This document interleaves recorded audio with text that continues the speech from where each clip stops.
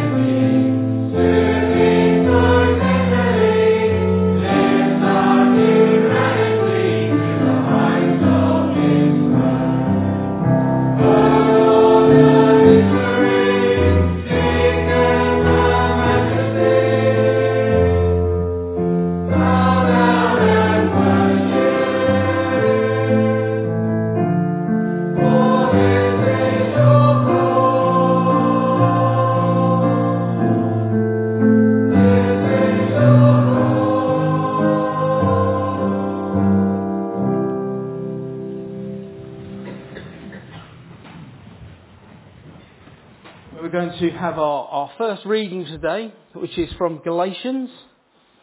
It's a reading from Galatians. And the title of our sermon today is Happy Are the Humble and Hungry. Now, anyone who knows me very well, hungry and happy don't go together. So if you're looking forward, John, to Happy Are the Hungry and the Humble. But we're going to be in Galatians and chapter 5, reading through from verse 16 through to 6, verse 2.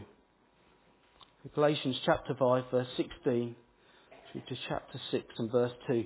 But I say, walk by the Spirit, and you will not gratify the desires of the flesh. For the desires of the flesh are against the Spirit, and the desires of the Spirit are against the flesh.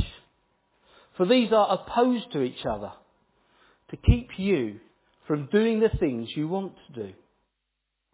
But if you are led by the Spirit, you are not under the law. Now the works of the flesh are evident: sexual immorality, impurity, sensuality, idolatry, sorcery, enmity, strife, jealousy, fits of anger, rivalries, dissensions, divisions, envy, drunkenness, orgies, and things like these. I warn you, as I warned you before, that those who do such things will not inherit the kingdom of God.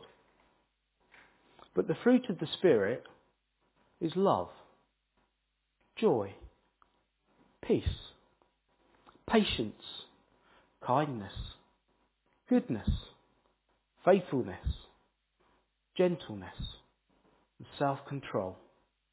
Against such things there is no law. And those who belong to Christ Jesus have crucified the flesh with its passions and desires. If we live by the Spirit, let us also keep in step with the Spirit. Let us not become conceited, provoking one another, envying one another. Brothers, if anyone is caught in any transgression, you who are spiritual should restore him in a spirit of gentleness. Keep watch on yourself, lest you too be tempted. Bear one another's burdens, and so fulfill the law of Christ. We're going to turn to our God in prayer now, bow our heads, our hearts and our minds as we seek him.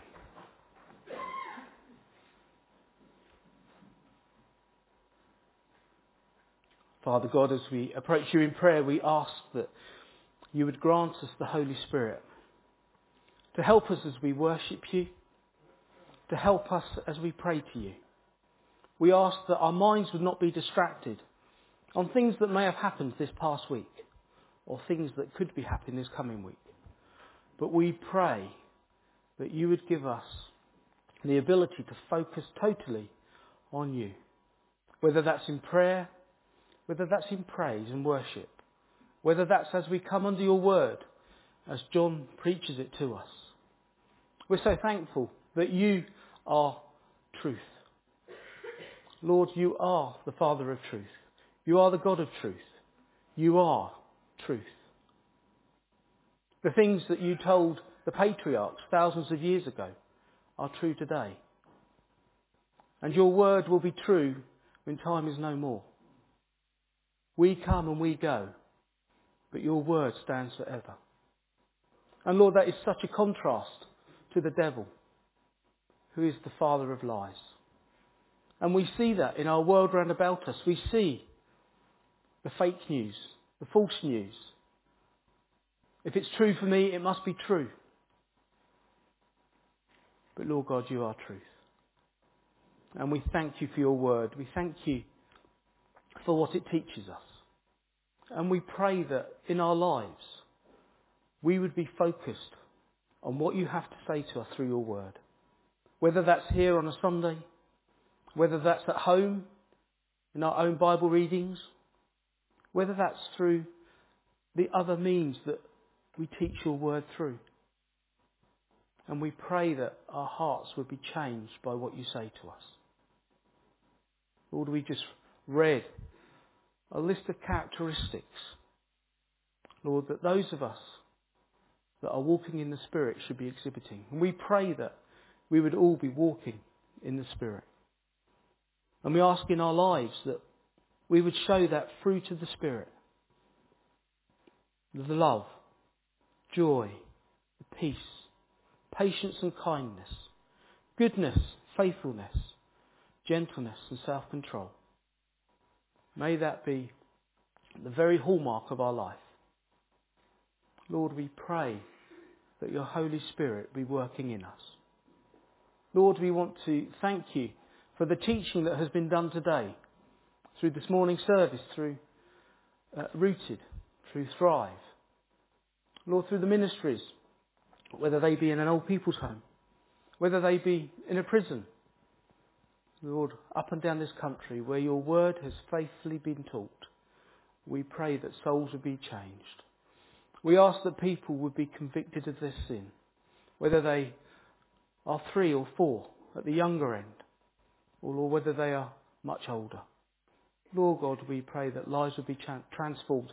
We ask that you would be merciful and kind and gracious to those who do not know you. That the Holy Spirit would be convicting them of sin. The Holy Spirit would be showing them that they can have peace with you.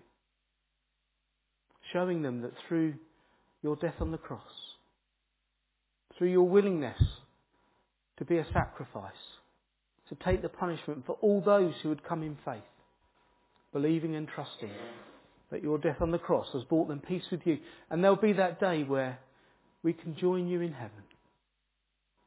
Lord God, we pray that everyone here would know you as their Saviour. Those who don't know you, we pray urgently, would be asking you to show them if they don't know you. And for those of us who do know you, Lord, we pray we would be filled with the joy of what you've done for us and what our future prospects are. Lord God, we pray that you would be with us as we continue in our service. Lord, we pray that as we sing the hymns, they would be as prayers for us. Lord, we pray that you be with us. Amen. Our next hymn is a well-known one, but it's also a challenging one. Is this something that we want? May the mind of Christ my Saviour, living me from day to day, by his love and power controlling all I do and say. This is, I think of myself, this is something perhaps I should be praying every day, not just on a Sunday. And as we sing through the verses, they each have an individual challenge. Let's stand with the music.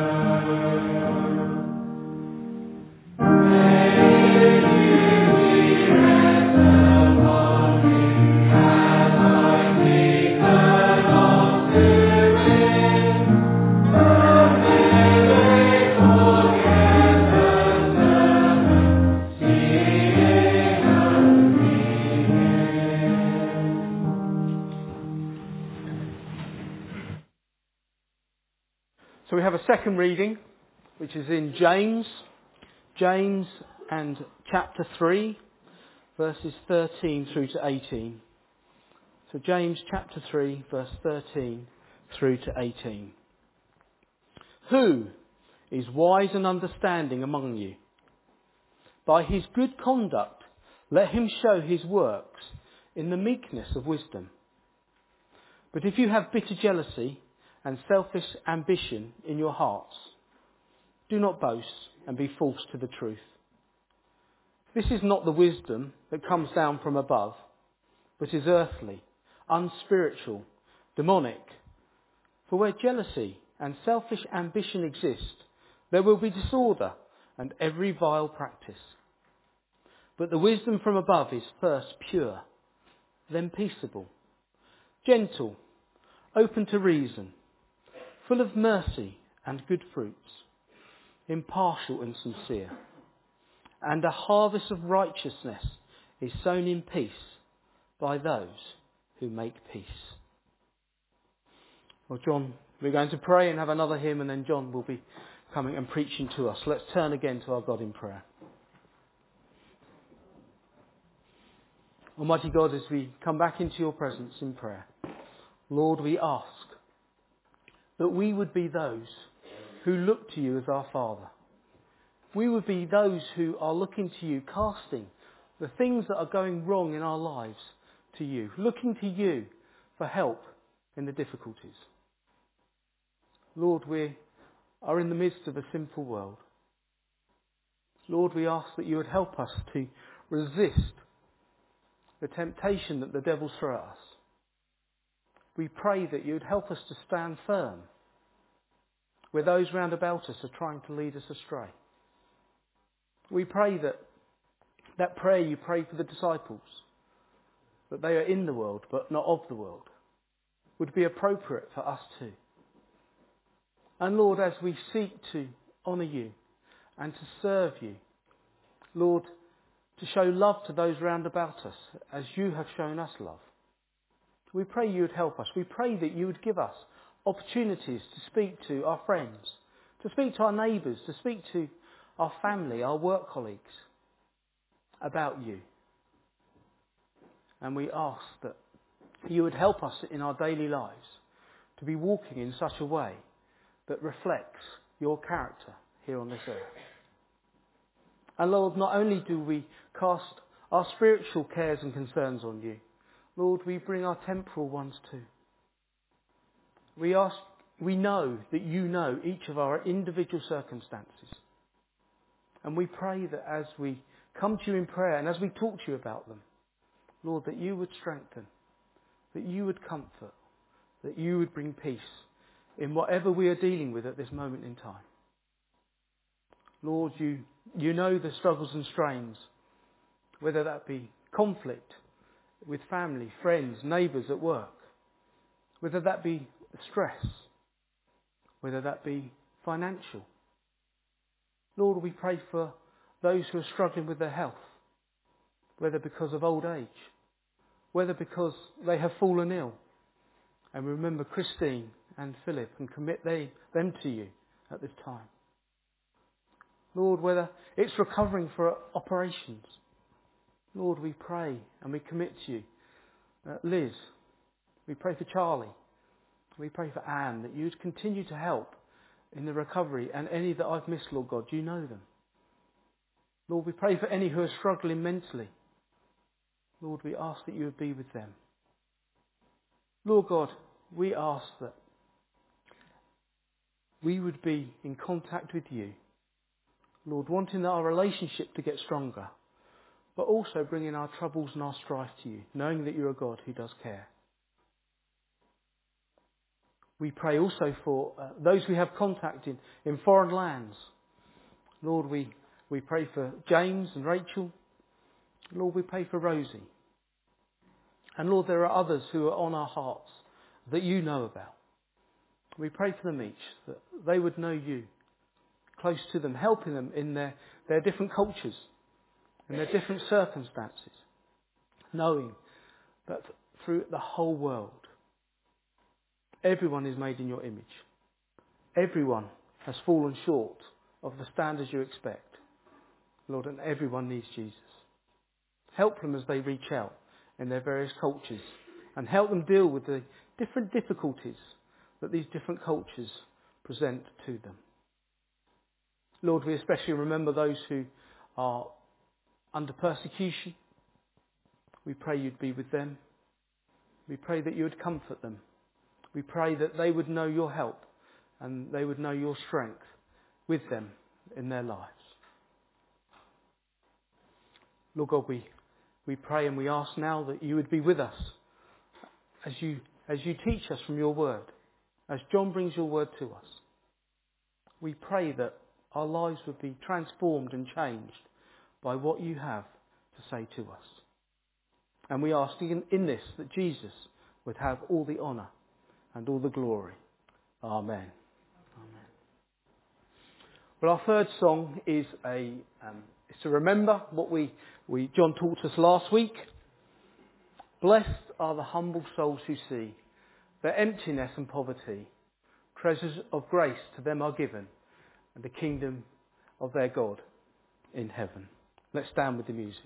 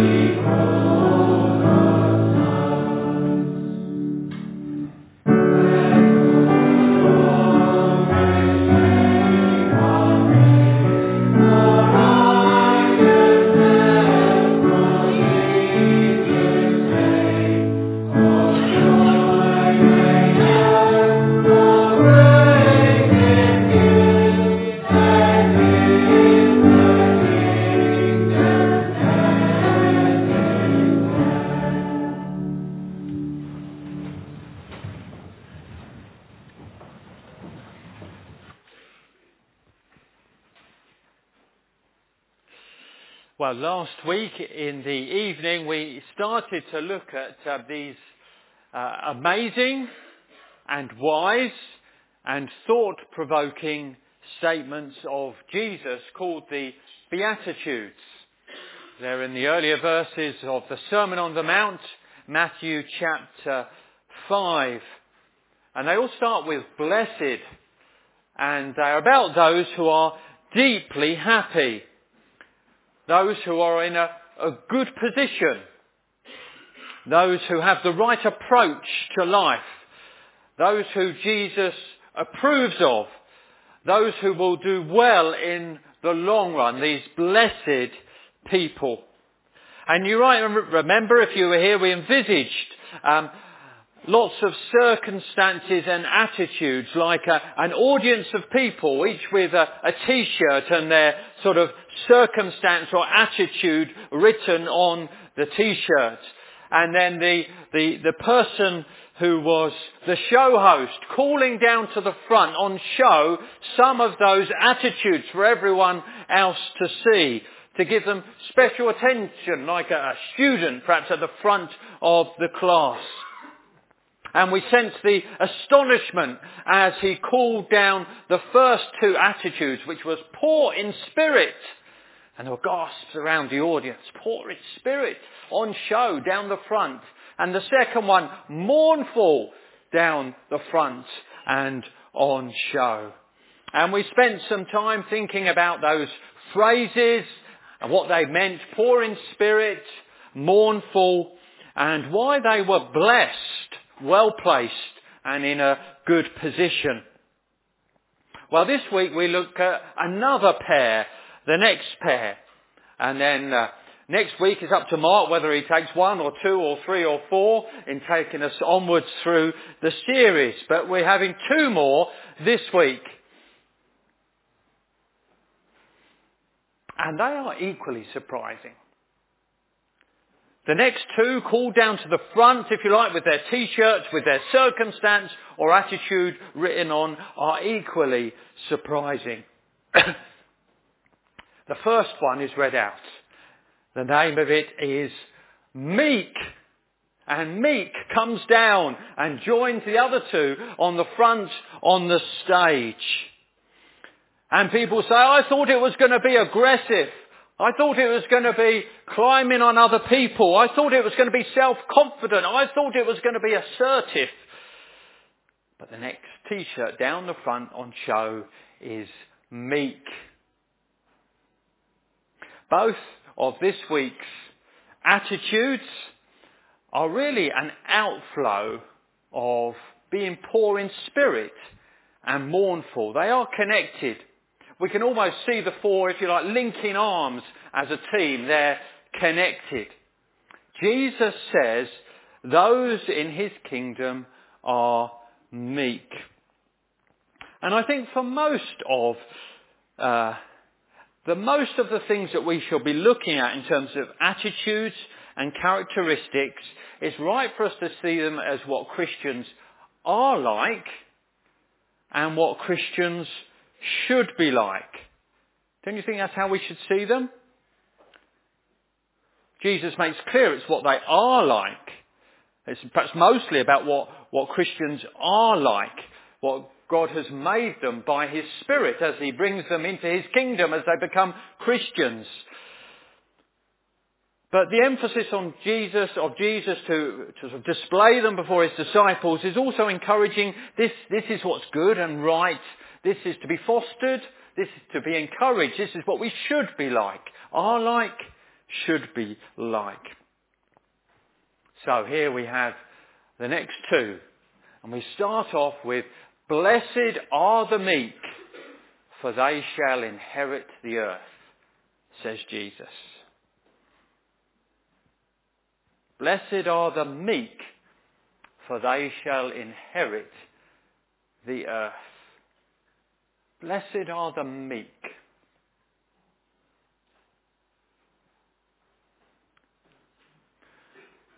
Meek. Meek emphasises really how these attitudes, the first two attitudes of last week, are worked out towards others. How would you describe meekness? If you were the thesaurus, and you're replacing it with other words, what might be some of the ones that come to your mind? Maybe humble, hence the title. Perhaps considerate. Maybe gentle. Maybe kind. Meekness. What about the opposites? Or if you're thesaurus, it's the antonyms, isn't it? The opposites. What would be some of the opposites for meekness?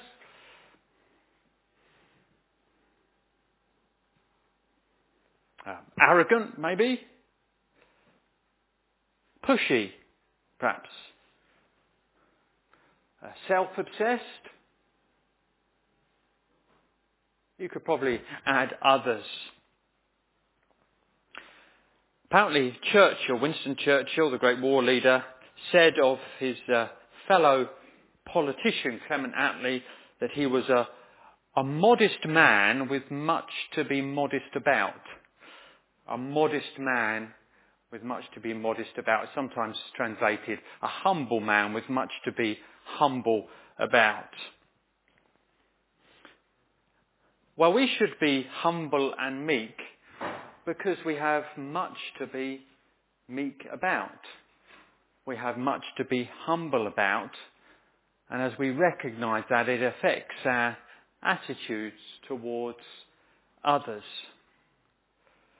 If I am so poor before God, how can I be so strident, so pig-headed, so dismissive towards others? It just doesn't fit and sit with recognising how far I fall short before God. Poor in spirit leads to meekness. We feel instead that I must value other people. I must not see myself as so much higher than them. Philippians 2 summarises it nicely in verses 3 and 4. Do nothing from selfish ambition or conceit. It's another antonym, isn't it? But in humility, count others more significant than yourselves. Let each of you look not only on his own interests, but also to the interests of others. And it's interesting to think how this ties in with temperament. And you might want to think about that. It's more than just temperament, isn't it? So some people are naturally shy or timid or thoughtful, and others are headstrong and self-willed and bossy. And that influences us. But for all that and all that range, there should be a spiritual meekness working through if somebody is a believer.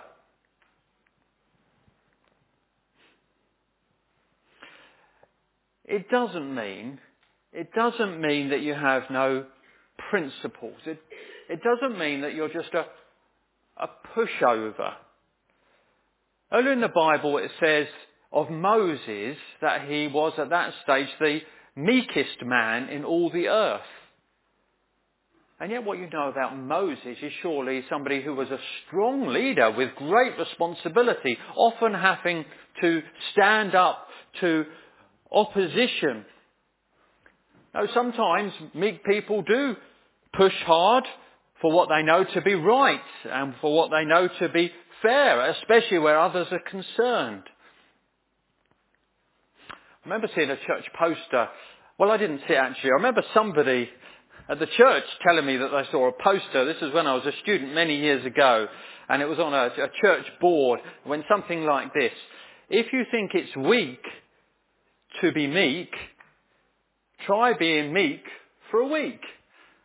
If you think it's weak to be meek, try being meek for a week. So meekness is not just about flimsiness and softness and flabbiness. It's a better quality than that. Would you say there is a meekness about you?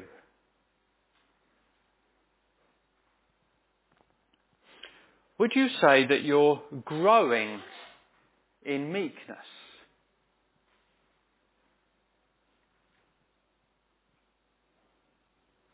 Well, how does this meekness show? Well, it shows in relationships. Colossians 3:12. Put on then, as God's chosen ones, talking about how they relate to one another, holy and beloved, compassionate hearts, kindness, humility, meekness and patience, bearing with one another. And if anyone has a complaint against another, forgiving each other.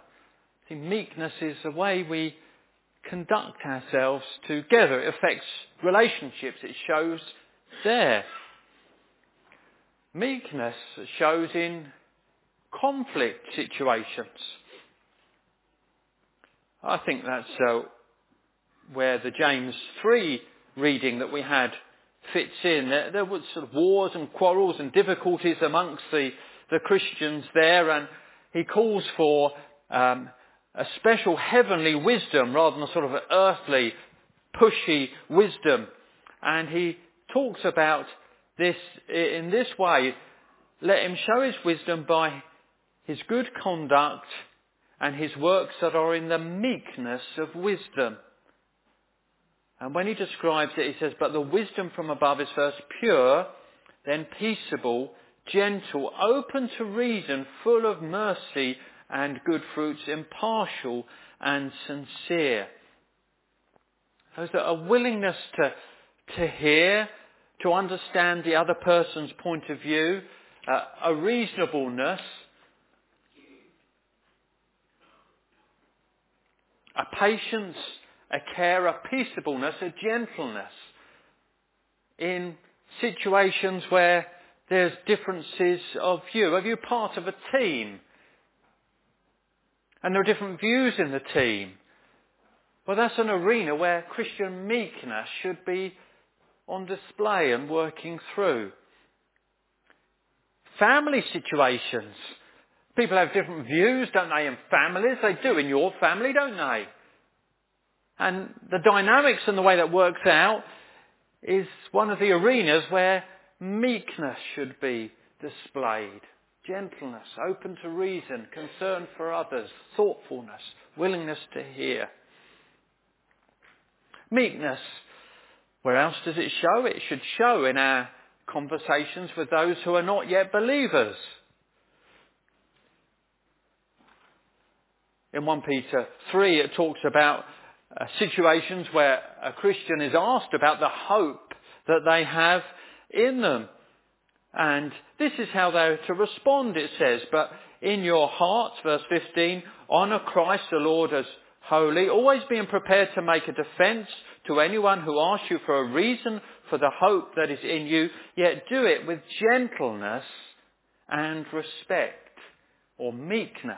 The meekness and gentleness words are sometimes translated differently. Do it with meekness and respect. We're not meant to be barking sort of truths and biblical quotes at people in a sort of careless, hard way. We're to respect them and to listen to them, and with meekness and gentleness bringing the wonderful truth about Jesus to them. We're to be meek in the face of opposition and criticism. And this often shows our lack of meekness, isn't it? It's where we find defensiveness bubbles up. We flare up, don't we? And we say, how dare you think that of me? I had to apologise this week to someone for feeling defensive in the face of suggestions.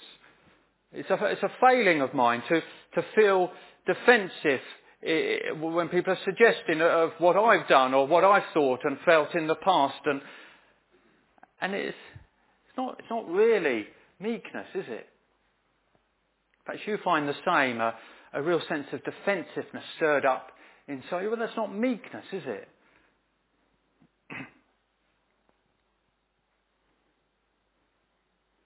There's some truth in the saying that humility or meekness is not thinking of yourself less, It's not thinking less of yourself, sorry. It's not thinking less of yourself. It's thinking of yourself less. Meekness is not thinking less of yourself. It's thinking of yourself less. Well, that's often the issue. We're too obsessed with ourselves, and it's not consistent with meekness. Well, of course, the great example is Jesus. So a leader. He was straight with the truth at times, but he's described as somebody as meek and lowly in heart. Described as somebody who a bruised reed he would not break, and a smoking flax he would not quench. When he was insulted, he did not insult back. He prayed for those who were crucifying him. Meekness and majesty as we started the service. Blessed are the meek. This is what Jesus says to his followers. These people are blessed. It's a blessed thing to be meek. You're well placed. You're going in the right direction. And he adds a reason again, which is that they shall inherit the earth. They shall inherit the earth. It's almost a direct quote. I don't know if you know, those of you who know your Bibles and read a bit more of them maybe. It's almost a direct quote from a psalm, from Psalm 37, verse 11. But the meek shall inherit the land and delight themselves in abundant peace. There in the psalm, instead of fretting and instead of being all worked up and struggling with people doing better than them, they're trusting, they're committing to the Lord.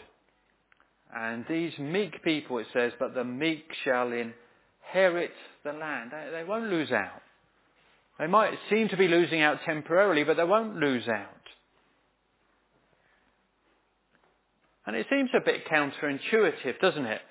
Because the general view, isn't it, is that the meek are life's losers. They're life's losers. They never get ahead. They never get what they want. They don't look after number one. They're on a loss, the losers. And yet Jesus says that they are the gainers. That the meek are the gainers. Blessed are the meek, for they shall inherit the earth. They partly gain now. There is this sort of paradox in these statements, I think. They have things now. The Apostle Paul in one point says about him having nothing yet possessing all things. So he felt rich in so many ways, even though he was financially poor. It does breed a contentment, if you like, a satisfaction now. But it's especially future. They shall inherit the earth. I don't know if you're likely to inherit much. Depends on the decisions of your older relatives. Depends on the family resources and all that happens. There's no family wealth. You won't inherit anything. But a Christian need not worry, because they have their inheritance. They have a much better inheritance. They will inherit the new heaven and the new earth. They will be there. They will be the gainers. They don't need to be pushy and selfish now, because what really matters is coming their way.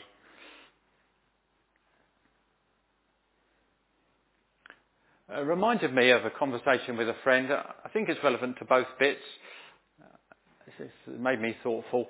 And I remember talking to them, and they said about a situation where probably their parents died, or the one that lasted longest died, and there was the family home, and he said that I decided that I wouldn't have anything. He had siblings. He said, brothers and sisters. He said, I decided I wouldn't have anything out of the family home. I just found it, the dynamic of choosing and wanting and thinking I ought to have that rather than somebody else. I just wanted to be released from it.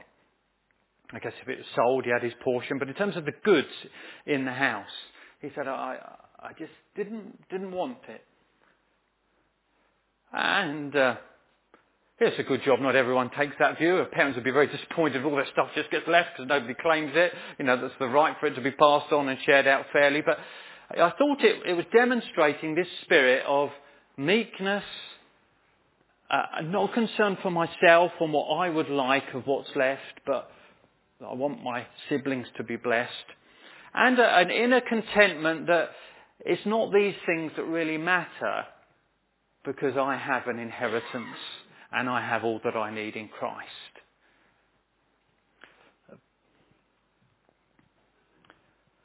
Blessed are the meek, for they shall inherit the earth. But there we have another person brought to the front.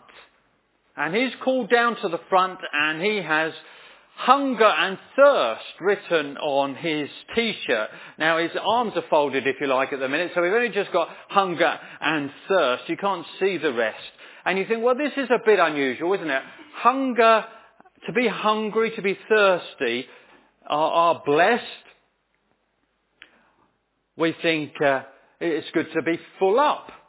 It's much better to be at the end of a meal with a full tummy than gasping for food at the start, isn't it? It's much better to have had a nice, refreshing, cool fruit juice on a hot day than to be sweating and panting in the midday sun. But he unfolds his arms. You see the rest of what Jesus says, and he says, hunger and thirst for righteousness. See extra nuance to this. Hunger and thirst for righteousness. Blessed are those who hunger and thirst for righteousness, for they shall be satisfied. But think about this.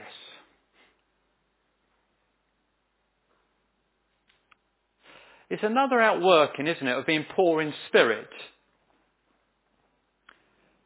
Because if you realise big time that you're not righteous, then you want to be righteous. You're eager. You feel a sense of need. You look at your life and you want it to conform to God's will, and it doesn't at the moment. So it follows out from the others. There's a link together, these four. Hungering and thirsting after righteousness. It's a sign of life, you know. Do you want to be righteous?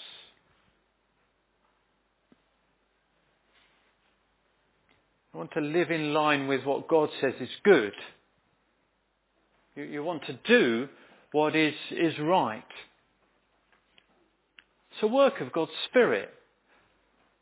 You weren't too fussed in the past. It didn't really matter how you lived. You didn't want to get into trouble. You didn't want to look too bad, perhaps against your parents and their friends.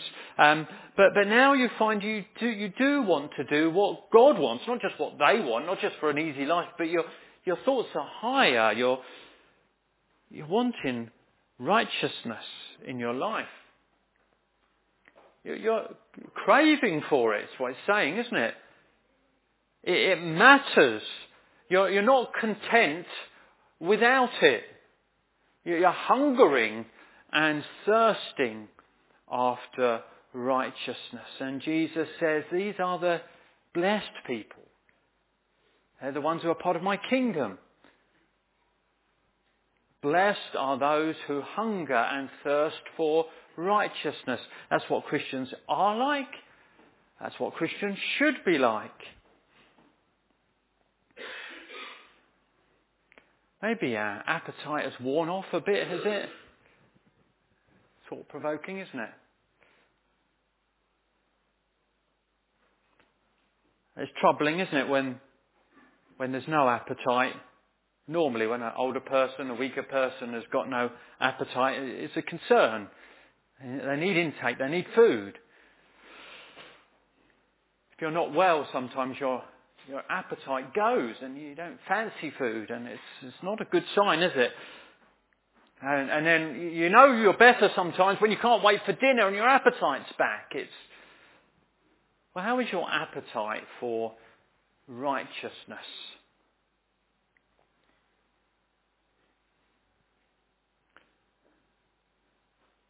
It was said of my granddad, I may have told you, my granddad used to say that he's never full up, he just has to stop eating. He's never full up.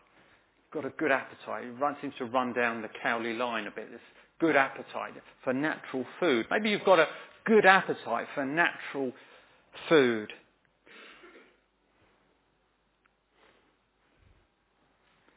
Try and lose a bit of weight after Christmas maybe, and well, it's just so hard because you just love food.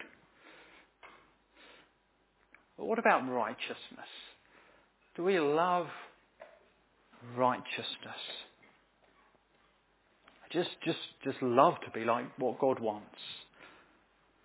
I'm just not content without it. Like the person who wrote the longest psalm in the Bible, 119, which says in 131, I open my mouth and pant because I long for your commandments.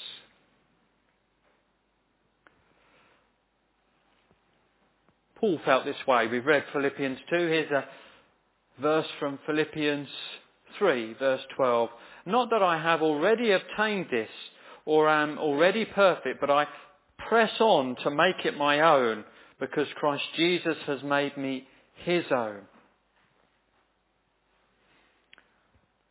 Jesus, of course, again is the perfect example, isn't he? When he says, my food is to do the will of him who sent me and finish his work.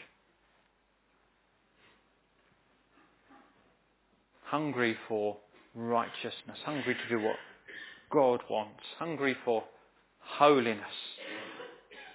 Some of us men have had an email out about a book on holiness called The Hole in Our Holiness by Kevin DeYoung. And we might not be into reading books, and we might not have time to read the books, or we might have other books on the go. But is the subject one that actually registers? Would you think, actually, but that's a good title anyway. I can't read it maybe, but you might want to read it, and you might tell me your name so we can get the books orders. But is the theme appealing? Holiness, hunger and thirst after righteousness. Christians are like this and should be like this. I should just follow it through. I was thinking in relation to what Tony said to the children this morning. It just gave me a sort of a cross-section, a slice maybe to follow through. Think of it in terms of nastiness. So Christians shouldn't want to be nasty because they want to be righteous and godly and holy. And what that means, well, hopefully that means we avoid sort of physically punching and kicking. You know, maybe we did when we were young, but, you know, hopefully we've got past that now. We're not guilty of assault. We don't go in, hopefully, with the crunching tackles when we've lost our rag in a game because somebody got the ball off us. We don't do the physical maybe, and that's part of it, yeah. But then there's the words, isn't it? Words to people. And if we're wanting to be righteous, then, well, we don't want those words to come out with an edge on them. We don't want those words to come out to people around us which hurt them and damage them and just filled with frustration. We think, no, this is not like God. I don't want to be like that. And so the righteousness concern comes down for what I say to people. But it goes further, doesn't it, if we're pursuing it, and it affects what we say about people, to others about people. And then if we have love in our heart and we're wanting to be righteous, we want our comments about others, even when they're not there, to be fair and charitable and not loaded or angled or unkind. And, you know, you might not punch people, but I guess you find a bit more of a struggle with what you say about people after they've frustrated you. But because your hunger and thirst for righteousness, that's a battle for you, isn't it? And you're saying, Lord, please help me to be careful what I say about them to others. And, as Tony reminded us this morning, it goes even deeper, doesn't it? Because, you know, God is concerned not just with what you do with your fists or do with your words, but what's going on in the heart. And because the Spirit has stirred you up to life, you want to be righteous in the heart. So you're not just content with not throwing the insults or not being a gossip, but you're saying, Lord, I don't want to feel unkind frustration. I don't want to think hateful thoughts. Your teaching says that this is not good, and I know it's not good deep down in my heart. I'm praying, I'm wanting to grow, I'm hungering and thirsting after righteousness. And that's what happens, isn't it? That is what Christians are like, but it's also what Christians should be like. They hunger and thirst after righteousness. And then there is, to finish, another great encouragement on this front. Blessed are those who hunger and thirst for righteousness, for they shall be satisfied. They shall be filled. Jesus is able to fill that hunger. Jesus does fill hunger. Do you remember the feeding of the 5,000 and everybody was full up and no, sorry, couldn't have another thing. I'm full up, thank you.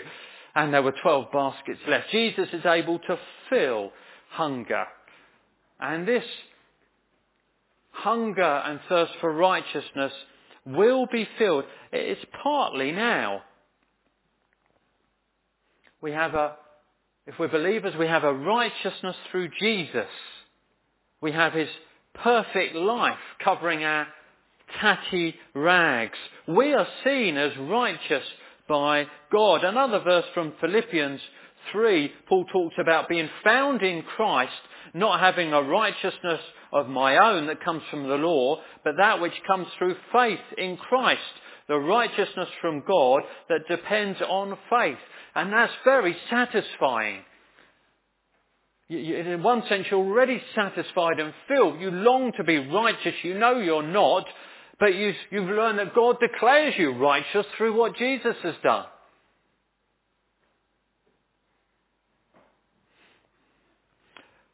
But most fully and finally, there will be that perfect righteousness in glory.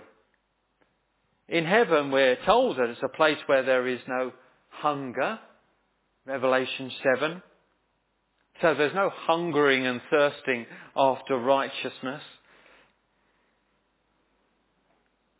It is a place where people have glorified bodies which don't sin. It's a place where nothing defiles. It's hard to imagine, isn't it?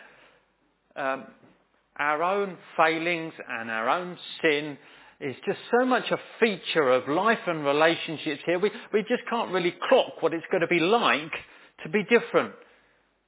But it will be different. We will be going to that place which we inherit, a new heaven and a new earth. And how is it described? A new heaven and a new earth in which righteousness dwells. We shall be very full and satisfied. And our longings and cravings for holiness, for godliness, for righteousness, met now in Christ by his death on the cross, giving us his righteousness, will be enjoyed and experienced in the glory of eternity in our relationships and fellowship. So Jesus says, blessed are the meek, for they shall inherit the earth. Blessed are those who hunger and thirst for righteousness, for they shall be satisfied. Well, let's just have a moment's time to pray. Maybe one of the two has been particularly helpful to you. Just give a minute to turn that into a personal prayer before the Lord, before we sing our last song.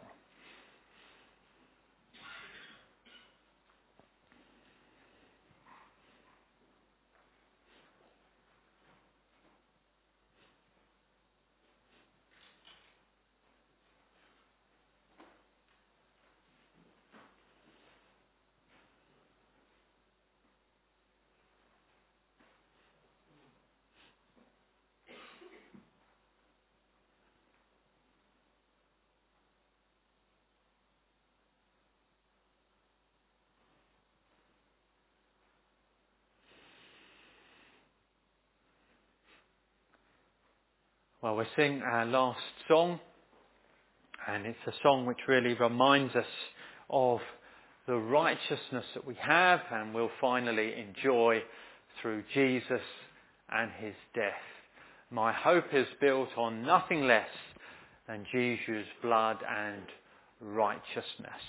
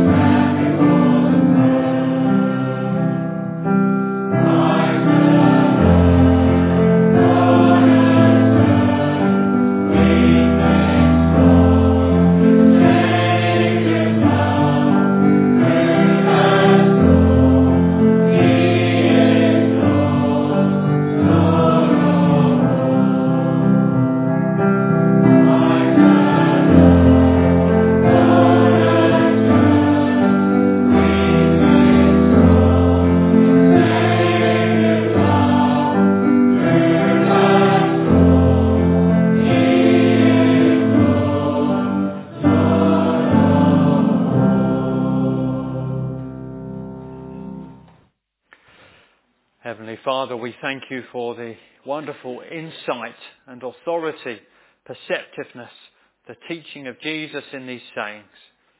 And we pray that you would help us to be along the lines of the meekness which is taught here, to be along the lines of the hunger and thirst after righteousness which is taught here. We thank you for those vast encouragements of the inheritance which is ours and the satisfaction which we experience and will finally and fully experience. We pray this in the name of Jesus. Amen.